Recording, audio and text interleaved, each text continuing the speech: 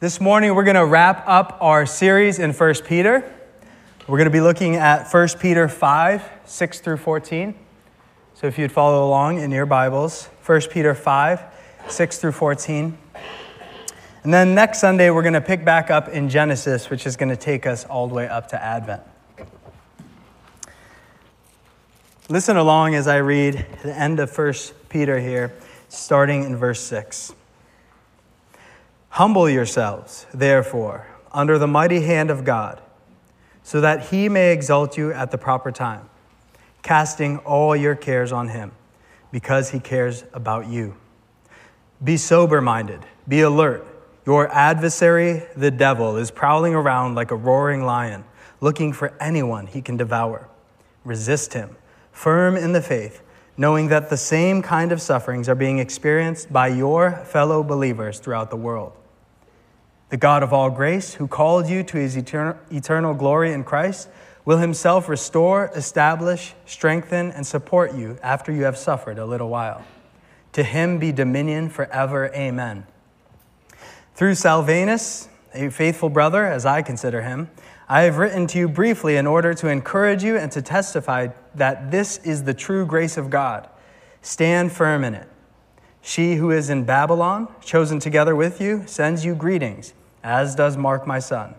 Greet one another with a kiss of love. Peace to all of you who are in Christ. Please pray with me. Father, would you speak to us today? Would you polish the name of Jesus, lift him up, and help us all, whether for the first time or the 100th time, to believe on him. It's in his name we pray. Amen. So Peter ends this letter with a list of commands and encouragements. And the final command is to stand firm. If you think about it, that's kind of a hard command to obey. Standing is static. We're like, what do we actually do, Peter? Well, how do we live out this standing firm? Simply standing up, if you're healthy or young, is pretty commonplace. But there are certain circumstances in which standing up, simply standing, is a victory. On vacation, I read a book called Unbroken, written by Laura Hildebrand. She wrote Seabiscuit. And she writes about Louis Zamperini. He's a World War II veteran. He's passed now. And he was a prisoner of war. And the particular thing about Louis was he was a gifted runner. And in high school, before being enlisted into the Air Force and being sent to war, he broke the mile record as a high schooler. And he was destined for Olympic glory. So in those healthy days, Louis, when he's like 150 pounds soaking wet and crushing records in stadiums, if Louis stood up before the race, people wouldn't be standing up and cheering him. But a few years later, when Louis was a prisoner of war in Japan, in one of the worst prison camps there, he stood up, and it was truly awesome. You see, Louis, he was the target of one of the most brutal, violent Japanese guards. They nicknamed him the Bird. He was charged with many war crimes after the war was over. But the Bird had it out for Louis, and he beat him almost daily with a huge brass belt buckle, kicking him, punching him, and all sorts of cruel and unusual punishment. And one day, when Louis was physically and mentally half the man he was, one day the Bird made him pick up a beam, a wooden beam about 6 feet long, and hold it over his head. And the Bird told Louis, if you drop that, I'm stationing a guard by you, and he's going to beat you senseless. And so Louis is standing there. He's probably lost 50 pounds. He's shaking, malnourished, and he's holding this up here, and the Bird is laughing at him, mocking him, just waiting for the second that he drops it so that he could watch him beaten up. The Bird stopped laughing because Louis held it and held it and held it.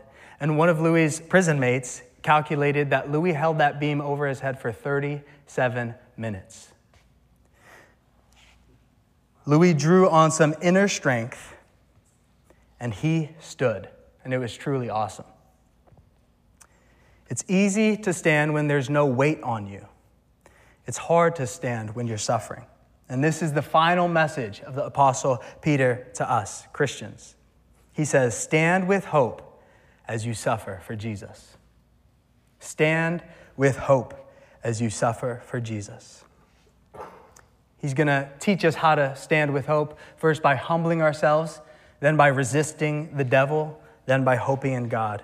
And finally, he's going to tell us straight out, stand in grace. So if you look at verses 6 and 7, he calls Christians to humble themselves. I'm a bit of a newer hiker. I haven't done backpacking where you go several days at a time, but I've heard some people further along than I am, even in this room, that one key to backpacking is to lighten your gear, to make sure that you don't have too much weight on your back so that you could last the whole trip. And so Peter here is calling us to offload, to give our cares to God, give him all of these unnecessary burdens. And that starts with humility. Look at verse 6. He says, humble yourselves, therefore, under the mighty hand of God. Christians are called to humble themselves under God's hand. It's easy enough to agree with that humility is a Christian virtue, but what does it actually look like? This is where Peter applies this. He says, we humble ourselves, and then verse 7, by casting our cares on God because he cares for you. So anxiety can be a form of pride. Now, anxiety is complex. There's spiritual components, there's bodily components. So I'm not saying all forms of anxiety are pride. But here we see that anxiety can be pride. And here's how. When we're anxious, we seek to control our lives. We rehearse ways in our head how to get things that are scary under our control. And when we can't control everything around us, we're crippled by fear. That's pride. But true humility looks like looking to God, who is in control of all things. Humility says God is in control, and I don't need to seek control about the future. And the particular cares or anxieties Peter has in mind here are cares of exiles, the cares that we carry around as maybe social rejects as Christians. These are kind of what the anxieties sound like that maybe Peter had in mind for these early Christians. What do my classmates think of me because they know I'm a Christian? That's a care. Another one is, I hope I don't lose my job because I don't go along with something that goes against my conscience. Another care could be from spiritual attack. Maybe you're stuck in depression and anxiety and you feel like there's forces behind that. These are exile cares, cares that we carry as pilgrims. And some of us carry far too many anxieties. You're like a ship that is weighed down with cargo. But the good news of this section is that God's children have a place to go with those cares. We can give our cares to God because he cares for us. If that's you this morning and you feel just weighed down, crippled by fear, hear this. God is calling you to lighten your load. He's saying, cast the cargo of your cares into the ocean of my love. God cares for you. So it's easy enough to talk about it, but what does that actually look like? And here's some basic steps you can take to take your real anxieties and give them to God. We could pull that slide up here. First, name your care. And it's best to say this out loud in prayer or write it down in your journal. If you're consumed with anxiety, what happens is they start to build up in your mind and you just get all these anxieties in your head. But to verbalize it, you see what you're actually fearful of, what's actually burdening you. Then write out or say out loud, name God's care for you. Whether it's finding a verse that speaks to that anxiety or just a verse like 1 Peter, verse 7, saying he cares for you. And finally, cast your care on God. You don't have to use these exact words, but say something like, God, I give this care, fill in the blank, to you because you care for me. Now, this probably isn't going to be like a magic bullet for your anxiety, God may take away your anxiety right away. He definitely could do that. But as you do this over and over again, as you cast your cares on God, I think you'll start to feel more rested, more trusting in God, and you'll walk more humbly with him. So when we humble ourselves under God's care, we're getting rid of this excess weight. And we start to clear our heads. Like I said earlier, anxieties have a way of clouding our thinking. We get fixated on the future and not on the present.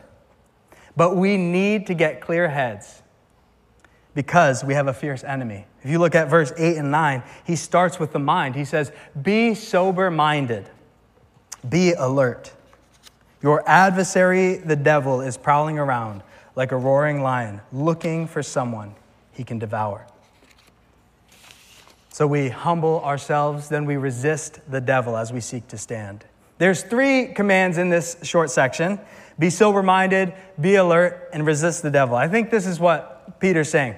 We're supposed to be alert in the present so that we can resist the devil who seeks to devour us, seeks to destroy us. And in particular, Satan, our spiritual enemy, he seeks to destroy our faith. Sure, he would love to harm your body, like we've seen him attack Job in the book of Job. But he has a bullseye on your faith.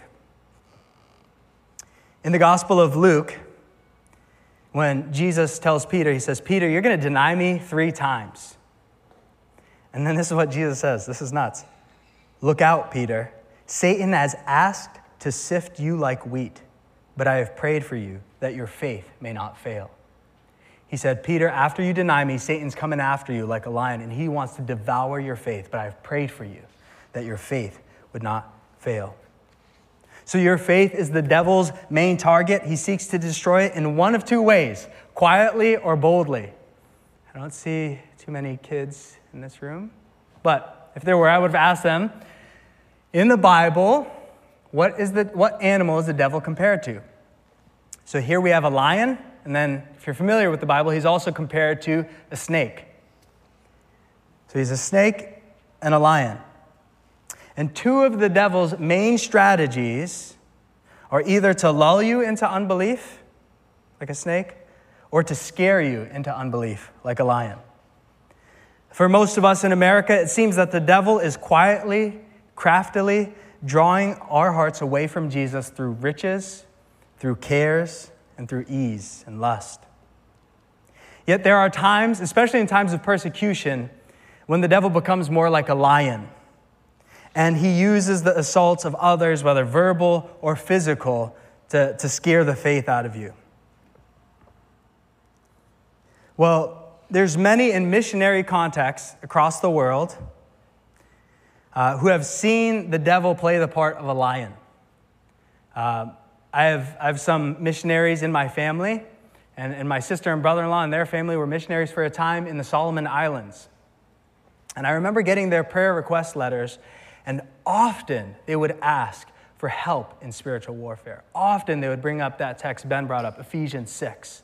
Even the children were clued into this, that they saw people who are demon-possessed. They saw outbursts of anger, that people generally peaceful. They saw these spiritual manifestations. But when missionaries in these contexts come back to the States, usually they have kind of like a spiritual culture shock. When they come back to America, they are shocked by kind of our spiritual delusion, shocked that people deny the devil's existence. For example, my family, they did battle with the enemy in the name of Jesus. It's weird for them to come back when people don't even talk about the devil or act like he's real. And we as Americans are in a scary place of danger. He is real. Jesus spoke of the devil. He's our spiritual enemy, a fallen being who seeks to destroy us. And the most dangerous enemy is the one we deny or we don't know they're there. And so how do we resist this lion or this snake? Before we get to that question, there's something interesting in this section. This is the only mention of the devil in the whole entire letter of 1 Peter. Why would Peter bring up the devil right at the end? In preaching classes I've been in, they've always said, don't bring in new material at the end. So I've broken that rule, and Peter's broken that rule here, and he brings in the devil. Why is he bringing up the devil at the end of this letter? One reason I think Peter is bringing up the devil is that we need constant reminders that we wrestle not against flesh and blood. This is especially important for people who are cultural or societal outcasts, like Christians are becoming more and more. Because when you're pushed out by a majority of people culturally, you're tempted to push back and to demonize people, right? When you see Christians, maybe today on media, who are predominantly marked by anger, people who say, I'm a Christian, and they're just angry because they're losing their hold on culture, they are forgetting who the real enemy is, the devil. The Bible doesn't permit us to demonize people. In fact, remember earlier in Peter says, honor everyone. That includes your persecutors. That includes the emperor, your rulers. And so we're not allowed to demonize people made in God's image. And that's not to say there are times when people act the part of the devil who steals, kills, and destroys. We could all think of dictators in history who are long gone, or even dictators alive today who act the part of the devil, but at bottom, they are still made in the image of God, and they are worthy of honor. Our real fight is not against people, but it's against the devil and his demons. He opposes the church, he opposes Christ and our faith. And so how do we fight him? How do we battle back? First, remember that Jesus is the chief shepherd. Last week, Andrew preached about that we in the church are like sheep, and Jesus is the head shepherd watching over us. That's why it's important for us to stay close to Jesus in humility. Pride makes us wander away from Jesus, feel self-sufficient, and we step out into danger. Humility keeps us near the chief shepherd, casting our burdens on him. Like Psalm 23 says, his rod comforts us. And so how do we resist the devil? We remember that Jesus is the chief shepherd. And then Peter gives us one way to resist him. He says, we resist the devil by knowing the suffering of other Christians worldwide. He says that in verse 9. He's saying, you're not alone in your suffering. In fact, many other Christians today on the globe suffer way more than we do as American Christians. Many who have come to faith in the Middle East or China or India have lost family. They've been threatened. They've lost jobs. They've been imprisoned. Even some have been killed. And their collective testimony as a suffering global church is nothing can separate you from the love of Christ, not even death. And so we're strengthened as we see other Christians suffer who went behind us and who are around us. And we're strengthened with the thought that we too can make it through. So plumb church history, stories of courage today, globally, even suffering here in this local church. They could all serve to strengthen your faith. And when we strengthen our faith, that's how we resist the devil, because that's what he's after. So Peter, he's writing to a group of Christians who are suffering, and he says your whole life is going to be a struggle. You're going to have to constantly humble yourself, and you're going to have to resist the devil. And this is a grind. This is hard work. And what is it that's going to keep us going until Jesus returns? That's where he turns next in his doxology, these few verses of praise. He says, hope in God. Peter ends the body of his letter where he began, hope for exiles. He says in chapter 1, you are born again to a living hope. And now he points them to eternal glory. He says, the God of all grace, verse 10, who called you into his eternal glory in Christ, will himself restore, establish, strengthen, and support you after you have suffered a little while. To him be dominion forever and ever. Amen. The God of all grace called you to his eternal glory. This is the gospel that we believe, that our God is rich in grace. He is rich in gifts that he freely gives to his people through Jesus Christ. And we didn't earn any of these gifts. Jesus paid for them on the cross, and he offers them to us freely in his resurrection. As you go through the book of 1 Peter, what are these graces? He's the God of all grace. What are these graces? Chapter 1, verse 3, it's the gift of the Holy Spirit. Also in verse 3, it's the new birth. Chapter 1, verse 4, it's the gift of heaven. 1, verse 5, the gift of protection, the gift of the scriptures and the gospel. Chapter 2, verse 10, it's the gift of his people, you guys right here. Chapter 3, verse 18, it's the gift of stepping into God's presence. He's your loving Father. 4:11, it's the gift to serve in his strength. As the music team leads us in song and Ben prays and I preach and we go to the Lord's table, it's the gift of his strength in that moment. And finally, it's the gift of eternal glory. God is the God of all grace. And I just want to invite you, friends, who haven't followed Jesus, who haven't experienced these gifts from the Father. Peter is fundamentally preaching a gospel of hope. Not false hope, but genuine hope in a God who will restore all things, and he will restore you if you place your faith in him. How could Peter, this fisherman in Galilee, have rock-solid hope that God had called him to eternal life, called him to forgiveness, called him to life with Jesus forever? It's because of the resurrection.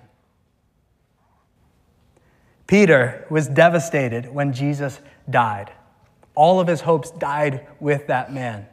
And he went back to fishing in Galilee, probably with his head down. He probably felt sad or felt like he was suckered. His promises didn't come true.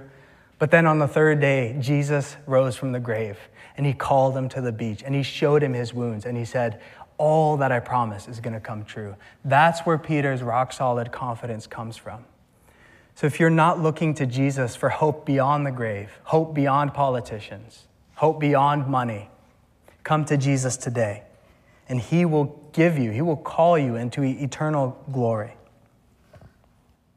This doxology crescendos when he says, God himself, when you've suffered for a little bit, he will restore you, establish you, strengthen you, support. Peter's just going off here. He's like, God is going to do so much after you suffer and die and resurrect to be with Jesus. All these verbs of restore and strengthen, they kind of overlap. And he's basically saying, God's going to make all things right.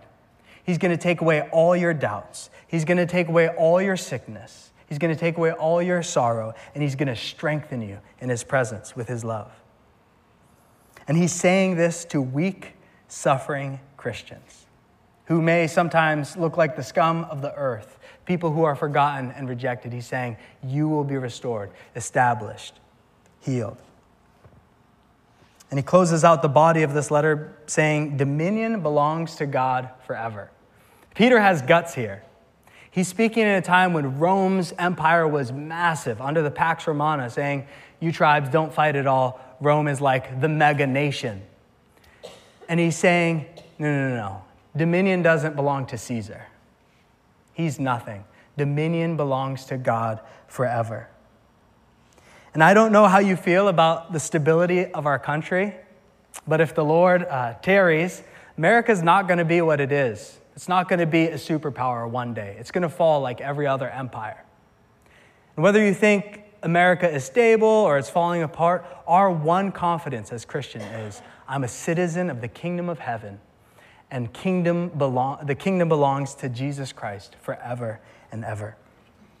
And this is the hope that keeps us standing. It's the summer vacation that gets the student through the finals. It's the wonderful weekend plans that gets a worker through a hard Friday.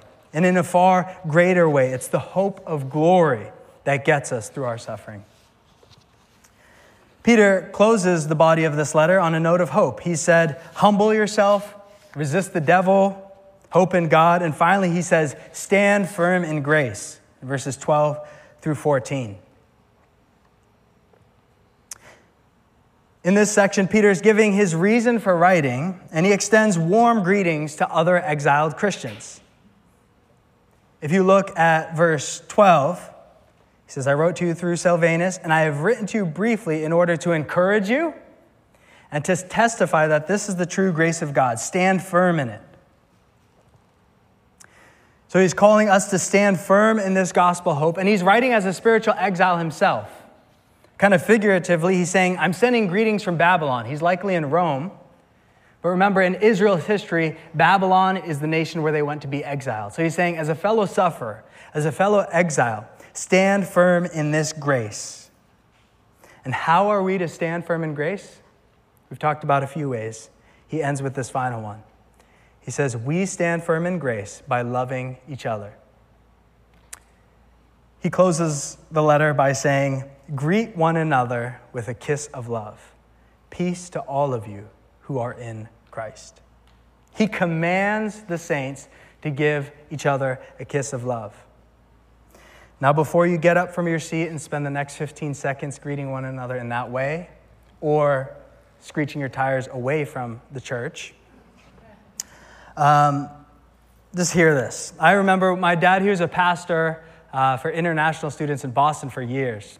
And we had people from all different nations over our house for dinner frequently. And one time we had a Middle Eastern family. I was like a family of 4 or 5. And I reached out my hand. I was like a little kid. And before I knew it, like the dad and then the mom and the sister, they're all like giving me the cheek thing. And I was like, whoa, what is going on? So that is how some cultures even today greet one another. Maybe some of you come from a background that you greet each other by kissing each other on the cheek. But what Peter is saying to us is practice warm greetings in a culturally appropriate way. So when you come into the worship gathering and you greet one another, whether it's a fist bump, I know one of you likes a fist bump, or a handshake or a hug, or whatever it is in an appropriate way, that's meaningful. When we stand up for 15 seconds to greet one another, that's meaningful. And as we walk as spiritual exiles, especially if more and more Christians are pushed out as outcasts in our country, which may happen, those greetings become meaningful. When you come in from a work environment which is hostile to you, when you come in from a school environment or a living environment where maybe you don't know other Christians and people don't get you, when you come into the Sunday gathering on Sundays and people are excited to see you, they give you a handshake or a hug because of your common love for Jesus, they're reminding you to stand firm in grace. All that Jesus said was true. Your family, we're headed towards eternal glory. So we stand in grace in part by gathering and simply greeting one another affectionately. Years after the war, and after Louis Zamperini had married, he made a wreck of his life. He had dreams almost every single night of the bird, this abusive guard, who would beat him, and he dreamed of strangling him to death. Louis went to the bottle and became a drunk and started ruining his marriage. And he was driven by a hateful resilience. He started making plans to leave where he was in America, go to Japan, find the bird, and to strangle him. He was obsessed with this one passion.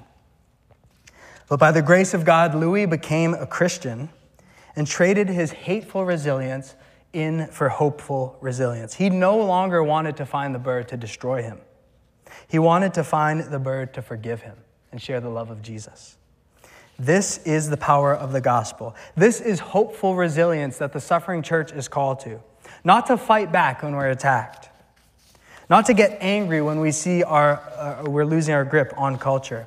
But to forgive, to welcome, and to love as Christ has loved us. When we stand with this hope, we honor our enemies. We have strong resilience against Satan, our true enemy. So church, let's stand with hope as we suffer for Jesus.